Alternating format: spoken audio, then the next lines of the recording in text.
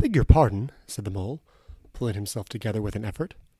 You must think me very rude, but all this is so new to me. So, this is a river? The river, corrected the rat. And you really live by the river? What a jolly life.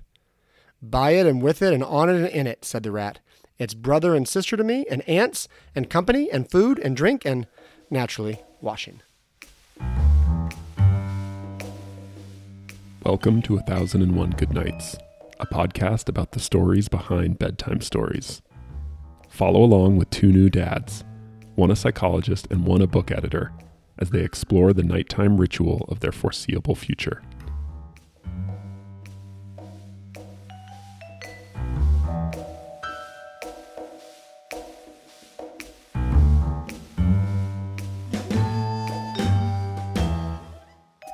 Hey, Ben.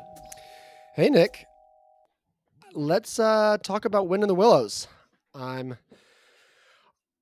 almost nervous to talk about this just because it's such a, for a children's book, it seems like it could sprawl in so many different directions. So let's just talk about first, like what we're even bringing to the table. How did you even encounter Wind in the Willows to start out with?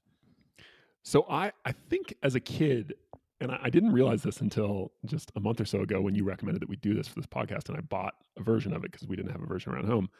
I think I realized that the version I was introduced to as a kid, or that I had as a kid, was like a digested version of it. Because when I read this over the last couple of weeks, it is completely different and completely blew my mind. So I feel both a little bit disappointed and like gypped that I had the abbreviated version as a kid, but it has been such an awesome surprise to get this whole new book like out of the blue, and as an adult is kind of fun too. And when you got it recently, did you read it aloud to Elena, or did you guys make it through there together? Or?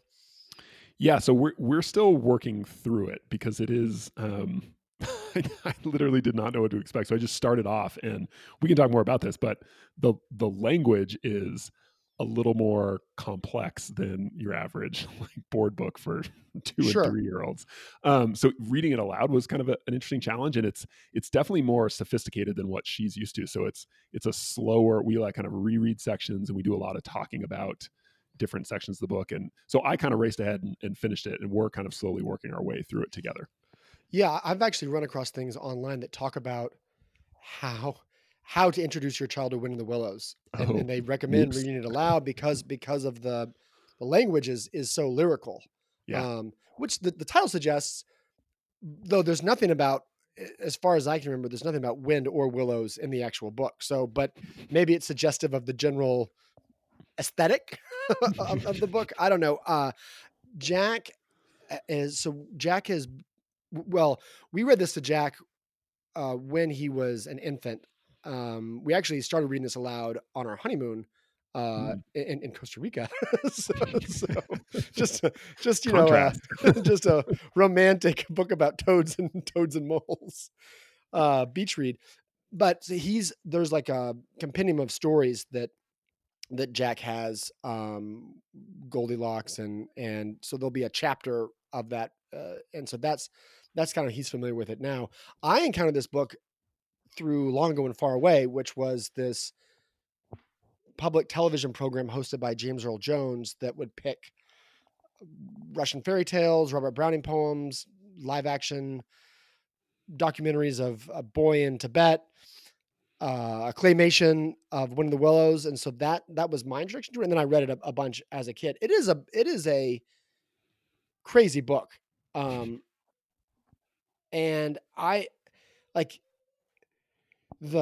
there's that Piper at the, well, maybe I'll just describe sort of the general thing before I get into specifics. But that's a very hard thing to do, because maybe I'll tackle it this way. If this book came to me as somebody working at a publishing house, I would have rejected it. Yeah. Just because, or at least my note would have been, what is this book trying to be? I don't like, what is this? Who is its audience? Like it's ostensibly a children's book. Supposedly one perhaps apocryphal story is that it grew out of the author Kenneth Grahame caught a had seen a water vole in his garden or something, and then he was going to show it to his son, then it escaped, and then he started telling his son stories, and that this book grew out of the bedtime stories. And so it does have that kind of almost rudderless improvisational bedtime story where you just start talking and then it kind of gets out of hand. But I mean, the way it starts, it's a mole doing some spring cleaning in his house. It's all these anthropomorphic creatures that are essentially every now and then they kind of behave as animals, but mostly it's just turn of the century English squires, but if they were toads and moles and and things like that. So mole's doing some spring cleaning, and then he goes and ventures forth, and then he just starts meeting. Apparently, he's always been sort of retiring his whole life, so he's never really gotten out and met his neighbors and the people around him. So he meets a water rat, and then they meet Mr. Toad, and they who is this rich, sort of spoiled playboy figure that lives at Toad Hall, and then so for a while the book is just meeting woodland creatures from Mole's perspective, and then it takes this bizarre shift, and it becomes much more centered on Toad, who is always pursuing these hobbies, and he gets on this hobby that is motor cars, but he's a terrible driver, so he keeps on wrecking motor cars, and he gets in illegal trouble, and then he has to escape from jail because he's addicted to driving motor cars. He's addicted to driving motor cars. So it becomes a bizarre story about addiction. Yeah, and there's all these books that have arisen out of this. So that one of them is Counseling for Toads, and it's about the counseling they take with toads to try and cure him of his motor car addiction. Anyway, so then he goes to jail, and he escapes from jail dressed as a washerwoman, but then he comes back, and his home has been overtaken by ferrets and stoats and the wicked woodland creatures, and they have to Toad and Mole and Badger and Rat, the four main characters, have to fight them off so that Toad can regain his ancestral home. And then it kind of ends there. And Toad is still not really reformed, because he's very vain. He can't stop talking about himself, and he's very penitent. He has sort of extreme moments of penitence, but then he's kind of back to the same thing, like the same modes. Is that, I don't know. I feel that I butchered it, but also I don't know how else. No, it's such a, like you said, it's so unconventional. It's unlike anything most people have probably read when they think about children's books. So I will tell you, and I don't know if this is going to just confuse people or help people. My first association as I was reading this book was, it reminded me a lot of a book I was just in love with as a kid, which was D'Aulaire's Greek Mythology. Did you ever see that book? No. I was like, books of Greek mythology really dominated my youth. So like, I'm surprised, but so I feel like I can sympathize, even if I haven't read that particular one, but go on. So it's a collection of all the classic, like, Greek myths. It's beautifully illustrated, which I got when I ordered the Wind and the Willows. I got this hardbound, really well illustrated book, which I'm really glad I did, because I think that helps my daughter a lot. Sure. Because there's so many pictures. But anyway, it's a book of all the Greek myths, and they're written at the level that is, it's not like a kid's book necessarily, but kids can understand it and follow it, and it's appropriate for kids. It's not Ovid, the Ovid versions, right? But you get these, like, they're separate stories, but then the characters, like, interlock and kind of interweave with each other all the time, right? So you learn, like, the main Zeus story, but then Zeus is always showing up in other like myths, and so I kind of feel like that's how this book works. And then you get introduced to kind of the main characters, and then there's all these sort of like sub stories within a kind of loosely overarching plot line. Let's talk about that though. So and this gets back to why I might have rejected it. And I would have been the only one, by the way. Publishers all over the place rejected this because they were confused as to what it was. And even when it came out, the initial reviews were very poor. I think the Times Literary Supplement said, as a contribution in natural history, the work is negligible. Which, to try and read this as a treatise of, if you're trying to learn more about the habits of like toads and moles, this will be a letdown. Hashtag missing the point. Yeah, but what is the point? So one of the chapters is The Piper at the Gates of Dawn, which is the inspiration for the title of the first Pink Floyd album, coincidentally. And that I didn't know that. speaks to its tone a little bit because they encounter the god Pan, speaking of Greek myths, and it's a it's total it doesn't it's very much a tangent from the rest of it doesn't relate to it at all. They're this baby maybe otter Yeah, gets Otter. lost, and then they hear this music, and then it's a Well, little bit like the they decide to help out because they're friends with the dad, and so they go right, looking for the baby otter. but But then it gets surreal really quickly. and then they have this kind of religious experience where all of a sudden words are capitalized like awe Yeah. and it was the man and like that it's of him and him is capitalized and so all of a sudden they're in the presence of this deity and then And they hear this music, and it's that's unlike right anything they've ever experienced before, and they're and so just they have overcome with the sublime kind of as that's the right and then afterwards that's it there's no it doesn't reference that again like well, and they also they lose their memory for it, right, right. which That's is it. So key. it's what, Yeah. but I mean, but the reader doesn't. So the reader afterwards is like, WTF? What was that? What was that back there? Yeah, I mean, it's odd, but it's also I think it's the inflection point in the overarching story. So up until that point, it's this, you're getting introduced to all the main characters and sort of Right, their personalities.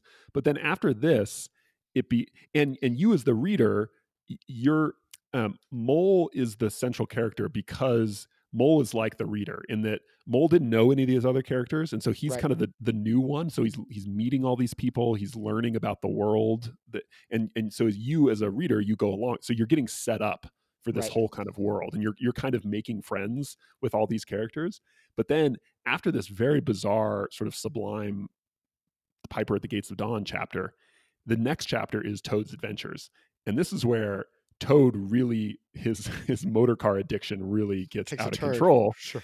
And this the story changes from all these little kind of like vignettes and episodes about characters to the main story is Toad has a serious problem, and his friends band together to try and help him Right, deal with this. At first it's an intervention. They confine him to his quarters at his house, but he escapes, and he does the same thing over again. And like you said, while he escapes, the real kind of all the mischievous woodland creatures take over his house, and so it becomes this quest where the four friends have to band together to retake his home and help out their poor buddy Toad. But I think that chapter is, don't you think? I think that's where yeah, that's right. it shifts, right? Yeah, well, I mean, certainly nothing's the same after afterwards. No, that's right. Yeah, there's very much. It very much feels like two different kinds of book. What the first expository, just Mole exploring the woodlands and meeting new friends, and then the trajectory of Toad, like losing, losing losing control and then having to regain his ancestral home. Right. And so I think, but if the book had basically started with Toad's adventures, it would have been a much more palatable story, right? Like people would have grokked it a little bit easier. Yeah, It's a story about this kind of crazy out of control Toad, and his friends kind of help him reclaim, fix up his mess. But so one of my experiences reading this was I loved the first 6 or 7 chapters, the kind of expository ones that are very loose on plot, because I found it so refreshing not to be constrained by like an overarching plot narrative where you just get to like learn about all these different characters and kind of it feels like kind of becoming friends with all these people and like right, exploring this world, which I think is really just pleasure. It's just really enjoyable. And part of it is because there is no demand of an overarching plot, I think. What right. do you think about that? So I have a few thoughts. One of them is partly that works because uh, he's a truly tremendous his gift for visual description and Mm, since he's a really good writer, so that right. helps.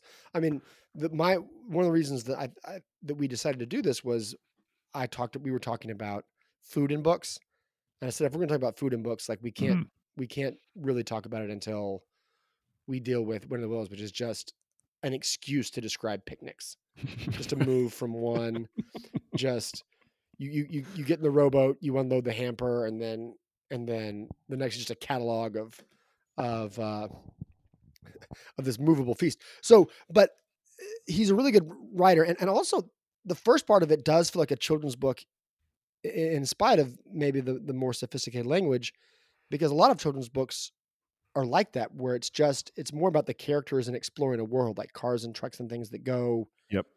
There's a loose plot, but really you're learning about the characters, you're seeing them in different settings, but there's not really a plot tying those settings together. You're not playing dress up isn't the right word, but you're just sort of seeing them staged in different ways without there being a real driving narrative. You know what I mean? And so I think Right. kids can appreciate that sort of thing, and adults can appreciate it because he's a good writer, and the the characters are pretty psychologically they're pretty well drawn, right? Yeah. Oh, absolutely. Yeah. Especially the four kind of main characters. They're very interesting. And And so what do you think about them? Do you I mean, as a psychologist, like what do you think about, like, were you ready to hop it? Were you thinking I could have,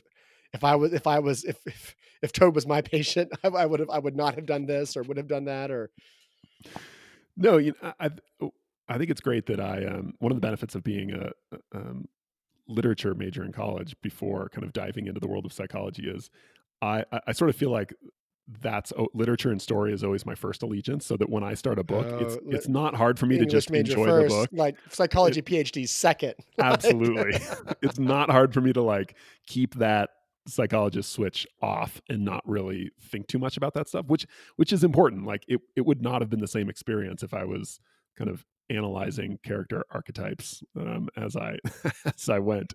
But after finishing the book, you do these four characters that are very different. So there's Mole, there's Rat, there's Toad, and there's Badger, right? Okay, I want to answer that question, but let's kind of briefly sketch out the characters. Like, how would you describe each of the characters in brief? So Right. So Mole. Mole is Mole is the kind of naive, Yep. and part of that just doesn't. One of the strange things about this is it's almost as if Mole has lived his entire adult life in a hole, which maybe being a Underground. mole Yeah. he has, but it really feels like he is an adult, but he's never really been far from his home, and so he has to learn about the world, and that makes him almost a child. The way that he reacts, he has this Yes. childlike wonder, Right. and as you point out, that makes him an ideal vehicle for the reader who is having to learn about this world as well. And appropriately enough, the first person he meets is Rat, or Ratty, who is an ideal guy because Rat is very competent. He loves the river. He's he's he's friends with all these creatures already. So he's friends with Toad. He's friends with Badger. He's very knowledgeable. He seems like kind of a man about town, like Gets man of the along with world. everybody. Yeah. Is that a fair description? He does eventually. And very technically proficient. Like that's That's right. the thing you get about him. Yeah. Like Rat can take care of himself. At one point, the mole goes into the woods and gets caught in a snowstorm, and then the rat has to go. He grabs a cudgel and has to go into the woods and find him and rescue him. And so the rat's a good person in an emergency. But then, so the mole has seemed kind of childlike uh, until you meet Toad, and then Toad really seems in some ways like more of a child because he has so little self-control. He's very rich. He's very impulsive. He can't stop buying and wrecking motor cars, which would the kind of addiction that would really, wear itself out. But he But does. So, but do you find Toad's repugnant, like, or is there something incorrigible? Is a word that a lot of people use to describe the Toad. Like you can't reform him, but you're kind of charmed by him, or maybe you're not. Are you charmed by him? Like, what do you think? yeah, I mean, I think that's one of the he acts very selfishly. Even though he has all these friends that are trying to protect him from his worst impulses, but at the end of the day, you kind of root for him. Maybe you recognize him something of yourself, and he does have his moments where he has these grand acts of generosity, or there is something winsome about him. Like, what do you think about that? When the girl returned some hours later, she carried a tray with a cup of fragrant tea steaming on it, and a plate piled up with very hot buttered toast, cut thick, very brown on both sides, with the butter running through the holes in it in great golden drops like honey from the honeycomb. The smell of that buttered toast simply talked to Toad, and with no uncertain voice. Talked of warm kitchens, of breakfasts on bright frosty mornings, of cozy parlor firesides on winter evenings, when one's ramble was over and slippered feet were propped up on the fender, of the purring of contented cats and the twitter of sleepy canaries. Toad sat up on one end once more, dried his eyes, sipped his tea, and munched his toast, and soon began talking freely about himself and the house he lived in and his doings there, and how important he was, and what a lot his friends thought of him.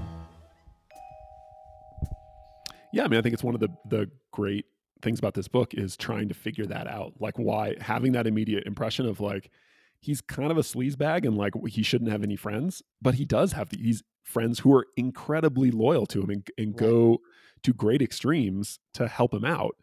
And I think that's what's cool about the book is that is, at least for me, was reflected as the reader. Like I was kind of thinking to myself, like I shouldn't like this character, but he's kind of compelling too. And I think you alluded to it.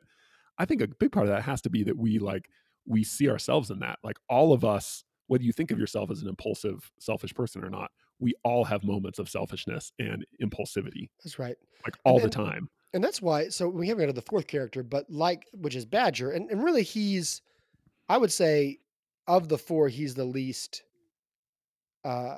fully realized. He gets the least screen time, and he's almost maybe more archetypal. He feels like a generation older than the other characters. He was friends with Toad's father. Yeah, and he is, right. He's friends with Toad's father. And so a lot of it is, if your father could see you right now, like that kind of attitude. Right. And he hibernates a lot. So he's not available, but he is usually called on in times of emergency. So he's never gadding about in, these caravans or like boating outings or things like that. He's in his room, presumably like storing up for the winter, or I don't know. He's kind of a teddy bear at heart too. Right. That's right. He's like, ultimately he and the fact that he does, once you get past the gruff exterior, right. He actually does, feel very warmly towards Toad and is actually very kindly. But is this like stiff? Is this kind of old codger? Right. And whereas he feels like an old codger, Rat feels like sort of like a, I don't know, he feels very adult. Like he still maybe doesn't always act prudently in every occasion. And he has his own passions. Like at one time he realizes he has to get back to the river because he really misses it. But in general, he just seems like a normal adult. Whereas the two characters whose perspective you most share are Toad and Mole, and both of them have this childlike experience of the world. Right. Right. Yeah, I think so. But this is another way in which this book is so fascinating, is that these characters they're a really interesting hybrid of, in some ways, being more kind of modern, like novel style characters. Like they've got a lot of psychological depth to them, but they're also archetypal. Like they feel like one of my first thoughts after finishing the book was these four characters. They're archetypal in the sense of like the Winnie the Pooh characters. You know, like Pooh is like the sanguine, happy one, and Rabbit's the like angry, irritable one, and Tigger's the super impulsive, kind of nutty one. And so they have like elements of that, right? Where Ratty is the very competent, slightly neurotic one, and Mole is sort of really easygoing, kind of naive, generally pretty content one, and Badger again is, he's a little bit more okay. But I think what's compelling about the characters is they're not just archetypes. They've got that in them somehow, but it doesn't. It's almost like it's deliberately restrained from that. And here's another way that is different from Winnie the Pooh, in that those character, like, there's a lot more adult stuff happening in Winnie the Willows. So Tigger, maybe he's impulsive, and that means he bounces up on his tail, up and down on his tail, or he's not out buying motor cars and getting arrested and going to jail. So it's like stealing for Grand Theft Auto, right? Right. So, and you know, no matter what you think, like about like it's the characters, they don't stand in like it seemed like like the wildwood is a much more dangerous place than the 100 acre wood. Right. Right. Yeah, and they're very real consequences to things and very real problems and dilemmas. Like the baby otter gets lost and everyone Right. basically thinks he's dead, and Right. they end up finding him and saving him. And Yeah, and nobody in the 100 acre wood ever has to arm themselves with sabers and blunderbusses to go and wreak right, havoc. but I think this book is very self-conscious about it's partly a children's book like Winnie the Pooh or something, but even if you just look at the chapter titles of this, so one of the chapters is called Dulce Domum. So it's literally it's in Latin. The Yeah, Piper at the Gates of Dawn, right? It's about Pan, the Greek god. The last title is The Return of Ulysses, right. right? So it's very much referencing mythology too. Do you think that's? I mean, do you think that's partly there were different expectations put on kids then, so that like that people there was more chance that a 7-year-old might be able to read Latin and know who Ulysses was than today's seven year I think old? that's probably true, but I doubt whether that was the main. I mean, this is always tricky territory, but I doubt that was the main intention of like. I Yeah, think this well once again, this is the whole thing about the audience. I don't get the sense that this was a they've been workshopping this with focus groups. I think it was just Kenneth Grahame no, just kind of cut loose. Maybe it started as a bedtime stories and it was published as a children's book, but this is just him going. Like so, yeah. I mean, and it's kind of like The Hobbit too. Like it's right. this thing that just kind of like emerged, like out of genius. It just sort of like emerged, and it was different and very different than anything that came before it. And yeah, but I still think it was intentional. Like I don't know. I get the sense that Well, the Hobbit's a really good. The Hobbit's actually a really good reference because Bilbo and the Mole are actually very similar. They super live in this similar, hole. Like the Hobbit literally start a in a whole. hole in the ground. They lived a Hobbit, not a nice draft, and it's about him doing his spring cleaning and not having a nasty, dirty hole. But a Hobbit hole, and that means comfort, and that's most characters are much like that. And then he gets called away to this adventure and this quest, and that's what happens to Mole too. And then much like the Tolkien books, it starts off and it just seems very homey and like very British, and then by the end, it's taken on the story's kind of taken on a life of its own, and you encounter something like you bump up against things like Pan or dragons, and by the end of it, all of a sudden you have this fully realized world. You have, in Tolkien's case, you have Middle Earth. So Right. But you could in a weird way, you could imagine the Lord of the Rings version of this. Like yeah, I think you could really expand that. Although interestingly, The Hobbit was written a full generation after this. right, So I got to imagine that this influenced it in some way, right? I mean, yeah, Tolkien had to have been aware of it. Um, but I think so. Can we transition a little bit to talking about? So we kind of talked about the characters. And I don't to finish answering your question about sort of the psychology there. I don't I don't know that I don't like to read too much into that. I don't know if there's like a straight kind of framework or mapping for this by any means. But I think to me what's important is it's this struggle or this tension between very particular kind of individualized characters, but also trying to express archetypes and broader okay. themes too in those characters. So what do you mean by that? So like what's an example? Yeah, so Mole is obviously like we talked about the naivete and like innocence, right, and sort of like learning about the world, and then you got both in sort of different ways. Both Ratty and Badger are sort of like Virgil, like mentor Sure, characters, like kind of teachers, right, and then you do have Toad is kind of the really like impulsive, instinctual one. If you wanted to psychoanalyze it, kind of the id, kind of like right. impulse in all of us. So I think it's deliberately referencing and touching on archetypes and like even mythologies to some extent. Or at least at the But very least, like informed by. Go on, yeah, it doesn't like lose sight of. To me, it feels like first and foremost, like this is just it's a story about very real characters that are themselves more than they are archetypes, I think. And they're also more complex because of their friendship. Like Yeah. their friendship isn't.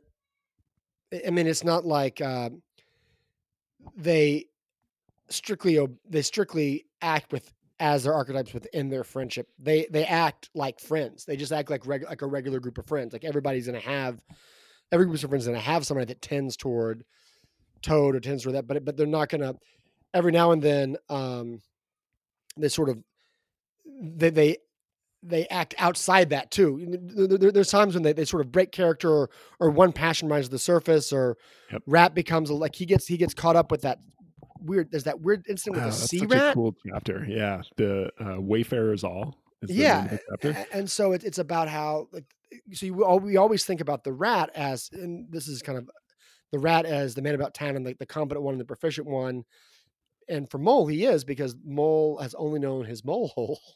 So, but Nothing against mole holes. knowing his moles, but Rat knows the river and the wood and kind of like the general. But then Rat comes in contact with this sea rat who has not just been around the river, but has been around the whole world. And then all of a sudden to the Mediterranean and all those sort of things. And then Rat's world all of a sudden seems very small. And so, and he's enticed by the idea of like, but then he also misses the river. And so, No, he's convinced. Like the sea rat gets him to start leaving town to go. Well, that's what I'm like, saying. off But adventuring. then he remembers. Because of Mole, though, right? Right. Mole, Right. yeah, shakes him out So of it. so there's a role reversal. So Mole is Yeah. like the steadying hand to Rat when Rat gets like carried away. So yeah, so that's a time when they don't act in archetypal character, but they act in character because their characters are actually a little bit more complex. Yeah, and they're evolving. They Right. change over time, right? Even Toad, like I'm pretty sure, right at the end, he's ostensibly really made a change. Is that do we buy that? Do we buy that Toad is, because Toad is also very good at tricking people into thinking that he's made a change, and maybe I'm influenced by in the Long Ago and Far Away version. I think it wraps up, and then you hear like a tut tut tut tut, and it's like Toad is like behind the wheel of an airplane, or there's some and it's like Toad back at it again. But I don't think that's from the book. But do you feel like at the end he's a changed Toad?